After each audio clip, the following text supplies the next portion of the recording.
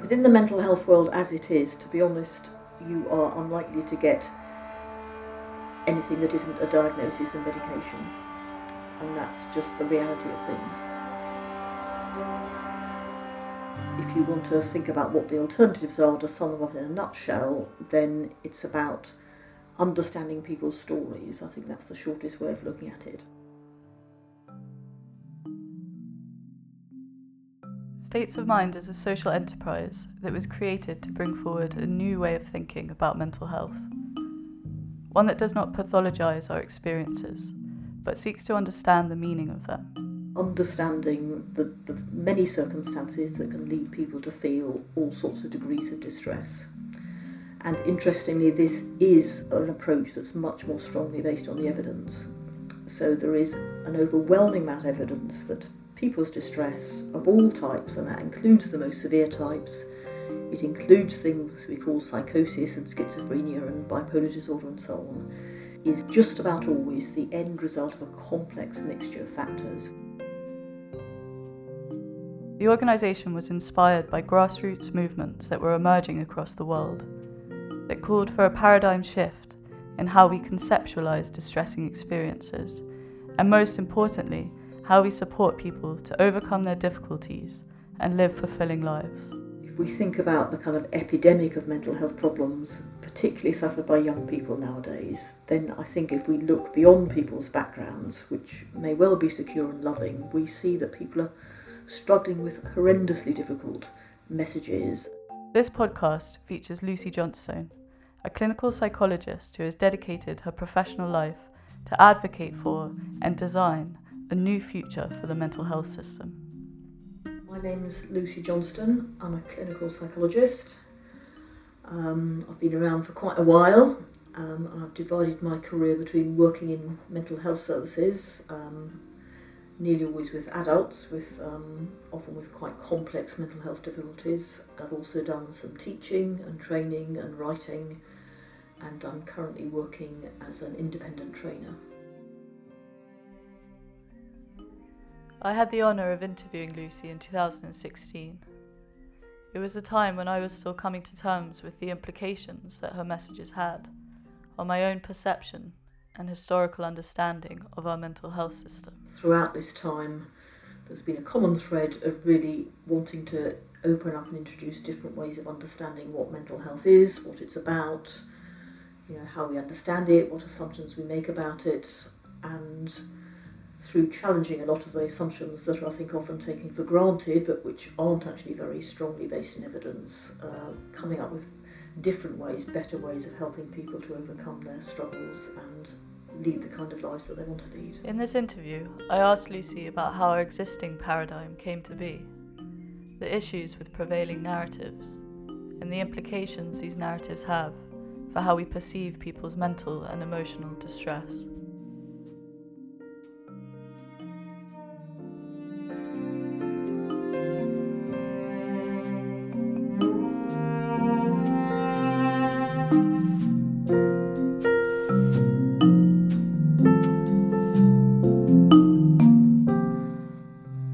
So can you sort of backtrack a bit to how this mental health system and the idea of mental illness and disorders came to be, and the idea of a chemical imbalance being the cause? The very common idea is that people who suffer from mental health problems are suffering from some kind of illness or disorder. And that's also what the messages that are put forward by mental health organisations, by anti-stigma campaigns and so on. It's become so obvious that it may seem quite odd to question it. And we use language which assumes that way of thinking. We talk about illnesses, we talk about patients, we talk about disorders, we talk about symptoms. And we tend to think that the right place to help people is in hospitals and other medical settings, with professionals who are basically medically trained, particularly doctors and nurses. We tend to think that nearly everybody needs to be on some kind of medication. Now, from my point of view and the point of view of many other people nowadays, and there's always been this alternative way of thinking actually, none of these things are actually strongly based in the evidence. I would go further and say none of those things are true. And moreover, it actually has many damaging effects. there is a general tendency for people to be told, let's say you go along to your GP with any type of problem, might be kind of feeling very anxious or feeling very desperate and miserable and suicidal. The likelihood is that you will be told you have an illness which is due to some kind of chemical imbalance, possibly also due to some kind of inherited factor. Now, there is actually no evidence that that's the case. It may seem odd to say that because these things have passed into the common language, haven't they? Chemical imbalance. I have an illness called depression. And, we are encouraged not to feel too shamed or stigmatised by this, but we are, which is fair enough, but we are not encouraged to actually question the idea itself. And actually, I think one of the biggest contribution to feelings of shame and stigma and social exclusion is the idea that you have something wrong with your brain that makes you feel like this. So the best way forward, it seems to me, would be to have a different kind of understanding. Nevertheless, these views have really taken deep root, and yet at the moment there are some encouraging signs. I think they're starting to crumble. So, for example, the chemical imbalance theory, the idea that depression, what we might call depression, or things we might call schizophrenia, are caused by too much or too little of serotonin, dopamine, whatever the current theory is. They tend to change. This really took hold in the 1980s. That's probably not a coincidence given the many political upheavals that were going on at the time, but that's when it really took hold. It has never actually had any evidence to support it. No one has ever been able to produce any evidence that shows, for example, that if you are feeling very miserable and desperate, your serotonin levels are low, and that if you boost them, you then feel better. And if you think about it for a minute, I think we all know that's true, because that's not what happens if you go to your GP. Your GP doesn't say, I will just take your blood levels to see if you have got low serotonin. Oh, you better have these serotonin boosting pills, come back and we'll check your levels in a month's time. It actually doesn't work like that. In fact, this theory, like the dopamine theory, came about because the things we call antidepressants do have an effect on serotonin.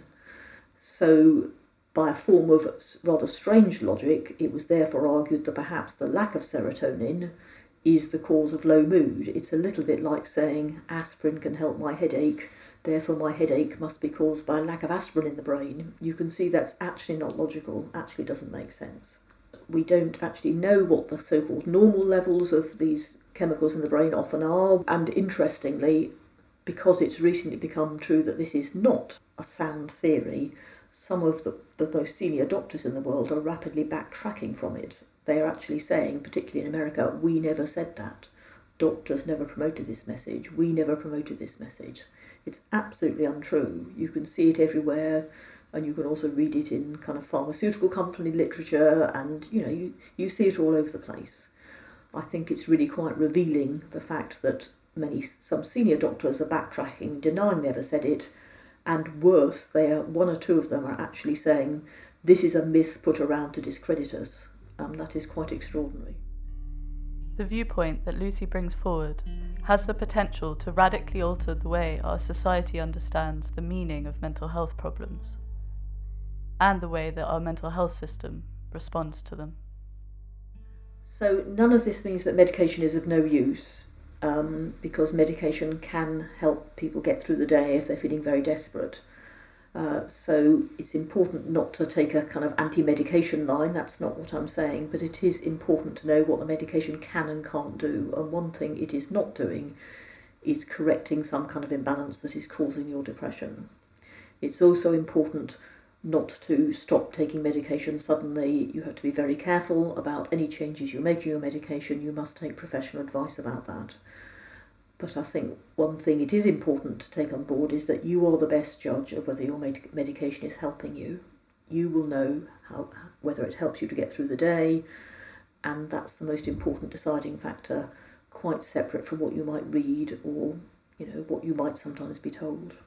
So part of my work has always been to try to encourage people to question these ideas, to think about alternatives, and I've done that through writing, teaching, training and clinical practice, and not just me, of course. In recent years there has been really quite a movement towards challenging these ideas, helping people to think differently, both by professionals and very often by people who've been through the psychiatric system themselves, people who were patients who sometimes now call themselves survivors.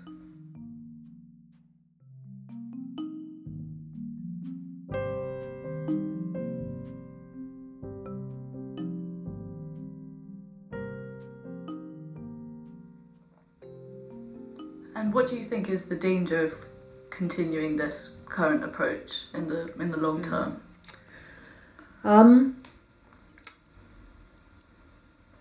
I think the dangers of this approach are often vastly underestimated. So quite a common figure that you'll read is that people with long-term mental health problems live on average up to 20-25 years shorter lives than people without. So that's sometimes attributed to things like they're not getting proper physical health care, or they're living in situations of poverty and so on, and that certainly is part of it. The bit of it we don't want to know about is the increasing evidence that long-term use of medication is actively damaging and almost certainly creates much more disability than it cures. So as rates of prescribing have risen in societies, so have rates of disability. If psychiatric medication was about healing people, curing people, you'd expect the reverse to happen. And I think we know that. We read all the time about an epidemic of depression. We also read at the same time that nearly everyone's on antidepressants, so-called. Well, if the antidepressants were doing what it says on the tin, there'd be less depression, not more, but it doesn't seem to be working like that, does it? Again, I must emphasise that doesn't mean that medication of no use, and it certainly doesn't mean you should suddenly stop it. You have to be very careful and take professional advice. But there's a very large amount of evidence that over the long term medication does much more harm than good. So this is about shortening people's lives. This is about creating disability, not reducing disability. These are very, very serious long-term impacts. And this is also about giving people labels which they nearly always experience as intensely stigmatising and shaming, which makes people feel they're somehow different from the rest of the human race, that they may have barriers to making friends, to partners, they may worry about passing things on to their children, they may find it difficult to get employment. There are huge social and personal implications to being given labels which actually are not valid categories. And perhaps it's worth saying again that along with the questioning the chemical imbalance theory, what's not often appreciated, and I've discussed it in this book, is that the very people who draw up these diagnostic categories, the very senior psychiatrists, mainly in America, who draw up these diagnostic categories, are publicly admitting that they're not valid. They don't hang together. They're not supported by evidence about what's going wrong supposedly in people's brains and so on. And in fact, they are saying we need to write a new diagnostic manual from scratch, which will take at least 10 to 20 years. But meanwhile, we have to hang on to this because it's the best we've got. Well, it isn't the best we've got. We have alternatives. We always have had alternatives. Alternatives boil down to listening to what's gone on in people's lives. That's what we should be doing. In the 1980s, a small group of psychiatrists in America created the DSM-3, a diagnostic manual that rapidly expanded the types of experiences that psychiatrists believed could be considered a mental illness. Unlike other areas of medicine, these diagnostic categories were the first to be created without having identified any underlying biological cause. Alan Francis, a psychiatrist who led the task force, responsible for creating the diagnostic manual, has since become one of the most outspoken critics of the very diagnostic system he proposed. He continues to advocate about the lack of evidence to this day. In February this year, he tweeted about this issue, saying the term biomarker has a very specific meaning in psychiatry. A reliable biological measure accurately predicting whether someone has or doesn't have a particular mental disorder. We still have no biomarkers in psychiatry, despite 40 years and tens of billions of dollars having been spent on extensive brain and gene research.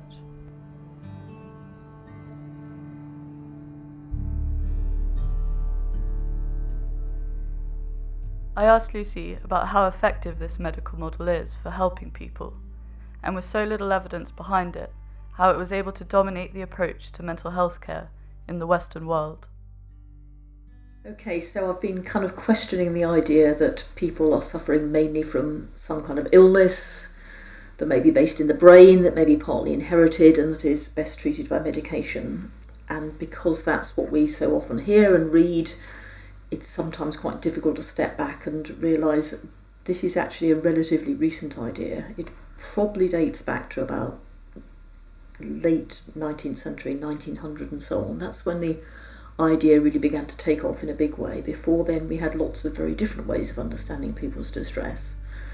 And it's not universal cross-culturally either. Many other cultures have very different ways of understanding distress and promoting healing. And from our current perspective, we may see those as kind of, less sophisticated and so on.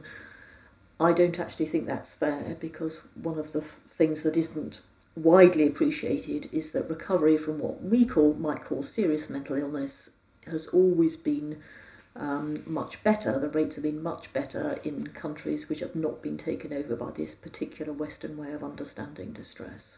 So the things that we might call schizophrenia, let's say, are likely to be much more short-lived, to have much better outcomes if you're living in a kind of village in the middle of, let's say, rural Brazil or something like that. It's really very interesting. That's a well-established fact. I mean, that on its own should suggest that we've got something really quite badly wrong about the way we understand what we call mental illness. So this idea's been around a relatively short time historically. It's not reached everywhere cross-culturally, although, and I think this is a very regrettable development, it is being rapidly exported. There's a lot of drug company money behind exporting this idea across the globe in a movement called the Global Mental Health Movement. It's there for a reason, and I think it's not very difficult to see how it serves a number of purposes. And a very obvious one is drug companies. They are extraordinarily wealthy companies. It is in their interest to promote the kind of illness agenda. They fund research projects. They have quite a large part often in training professionals and in dictating what goes into journals. They have powerful advertising. I think it can often be politically very useful to see people as suffering from mental illnesses rather than the long-term effects of very damaging social policies. For example, we prefer to think that mental illness causes homelessness than homelessness causes mental illness. There are, depending on which way you look at it, there's the solution of giving people pills and they're someone else's problem, or the solution of building more houses, among other things. So you can see there might be some advantages to a kind of mental illness understanding for all types of government. I think there can sometimes be advantages for people themselves, because it can come as a relief, and understandably perhaps people want a simple answer. Wouldn't it be nice if a pill could put it right? So for people, for their families and friends, it's sometimes maybe easier to feel some professional can put this right. We don't have to look at perhaps, sometimes quite difficult and painful things that may have happened to us, things that may be difficult about our relationships. So there are all sorts of levels at which this story fits and serves some people's interests. And of course, most people aren't given an option of alternative form of understanding. The trouble is, what can easily happen is that people's very real reasons for being distressed get sealed off behind a label. Once you think it's because of the illness of depression or psychosis or whatever, you kind of stop asking, well, okay, so how did that happen? So what else is going on in your life? You stop asking what the meaning of those experiences is. As a clinical psychologist, I would say experiences always have meaning. The most apparently bizarre beliefs, the most strange experiences like voices shouting at you inside your head, they have meaning. The identity of the voice, the things the voices say, they are related very often to things that have happened to you in your life.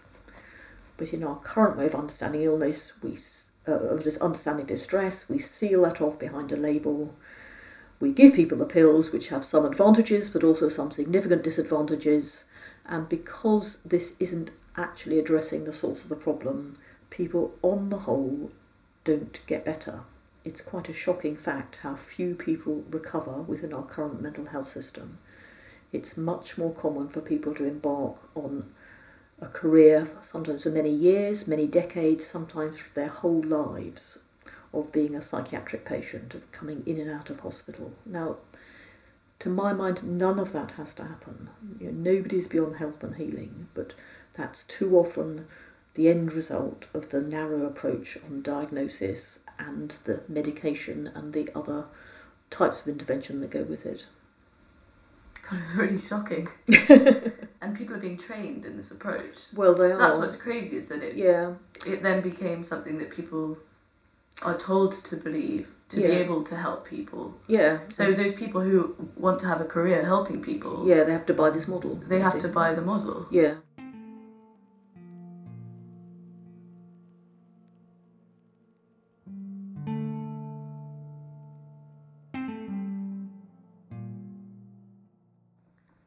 And within the mental health world, what are the alternative viewpoints and approaches to a difficult experience of distress than diagnosis and medication? Okay, so I'm a mental health professional myself, have been for many years, and services are full of very dedicated staff who work very hard, and people do of course find genuine help through meeting professionals who can listen and understand them. There are lots of those people around. So this isn't about criticising individuals, it's about looking at a whole system that is based on the wrong principles, as I would see it.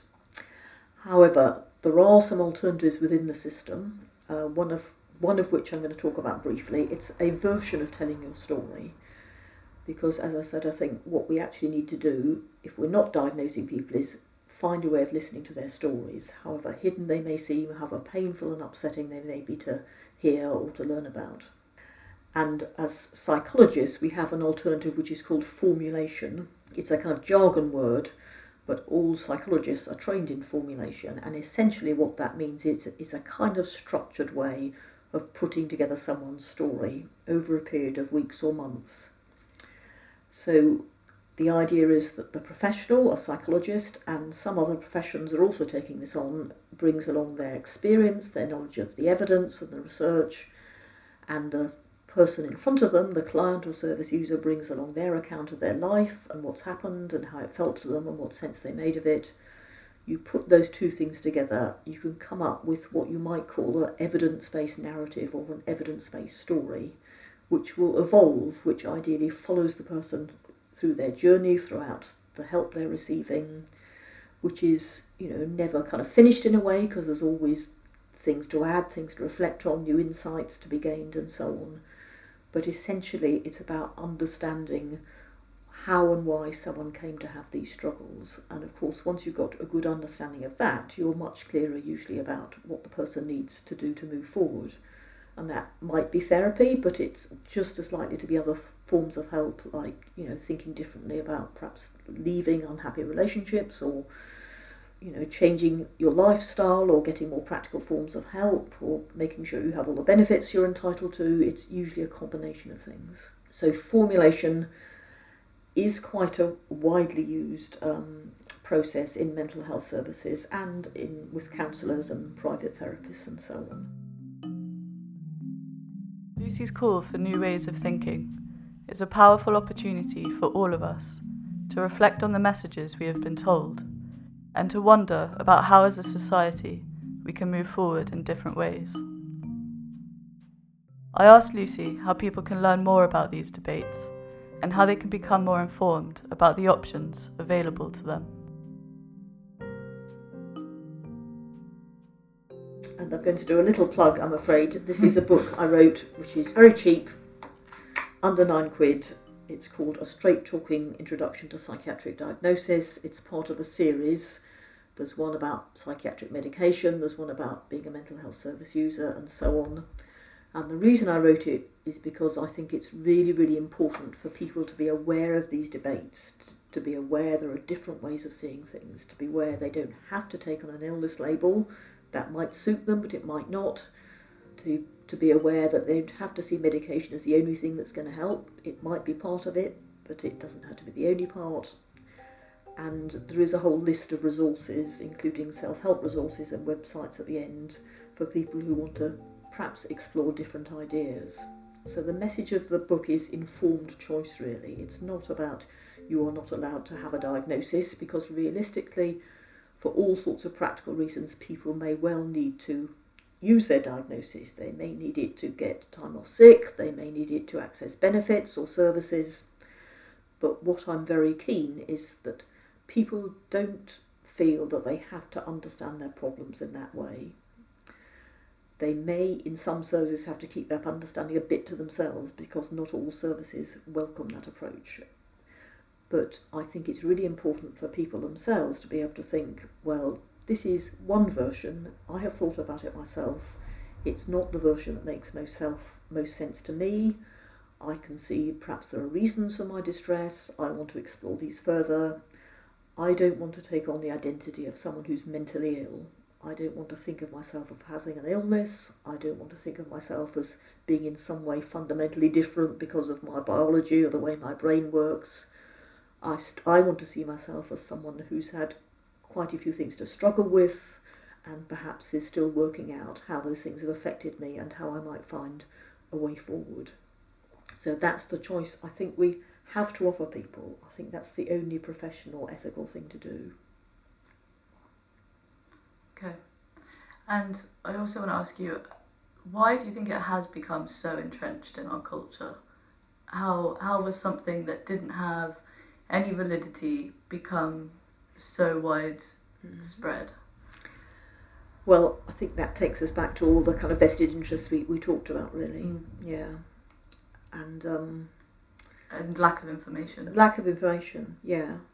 But I do think the most important thing we can do to change that is to have grassroots change. You know, if you think about any revolution in the way people think or in the way things work, you know, the people at the top have a lot invested in this approach. You can see that because a lot of the disputes get incredibly heated, and if you dare to challenge this, you can easily get told all sorts of things like you're denying that people are distressed. Well, if nobody's doing that, you know, like you're just picking fights. Well, this is about something much bigger than that.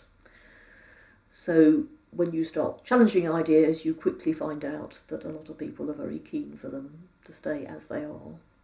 What we actually need is grassroots change so that ordinary people, and particularly young people, I think, are actually given proper information about how they might want to understand their difficulties and what kind of help they might want. Because if people as a whole are not just going to be sold this narrative and not just believe that that is the truth, and not just be told that, you know, this is the version of reality you have to take on, then I think there's real hope for change, and I think change is on its way.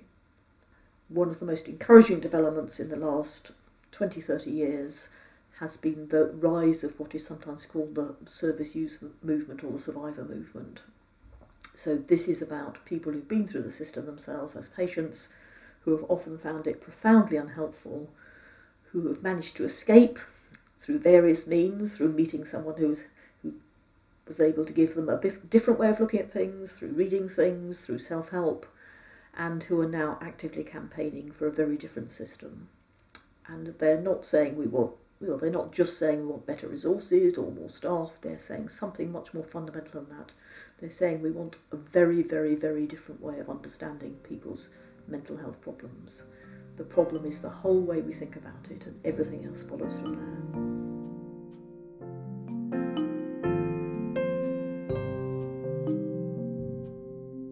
Since the time of this interview, Lucy, other senior psychologists and service user campaigners have developed and published the Power Threat Meaning Framework. It provides an alternative method for psychologists and mental health professionals to help people make sense of their experiences without the use of psychiatric diagnosis. The framework is now being used by many people in the UK and in other parts of the world, and continues to grow in its popularity and clinical use. You can find out more information about the framework on the British Psychological Society's website.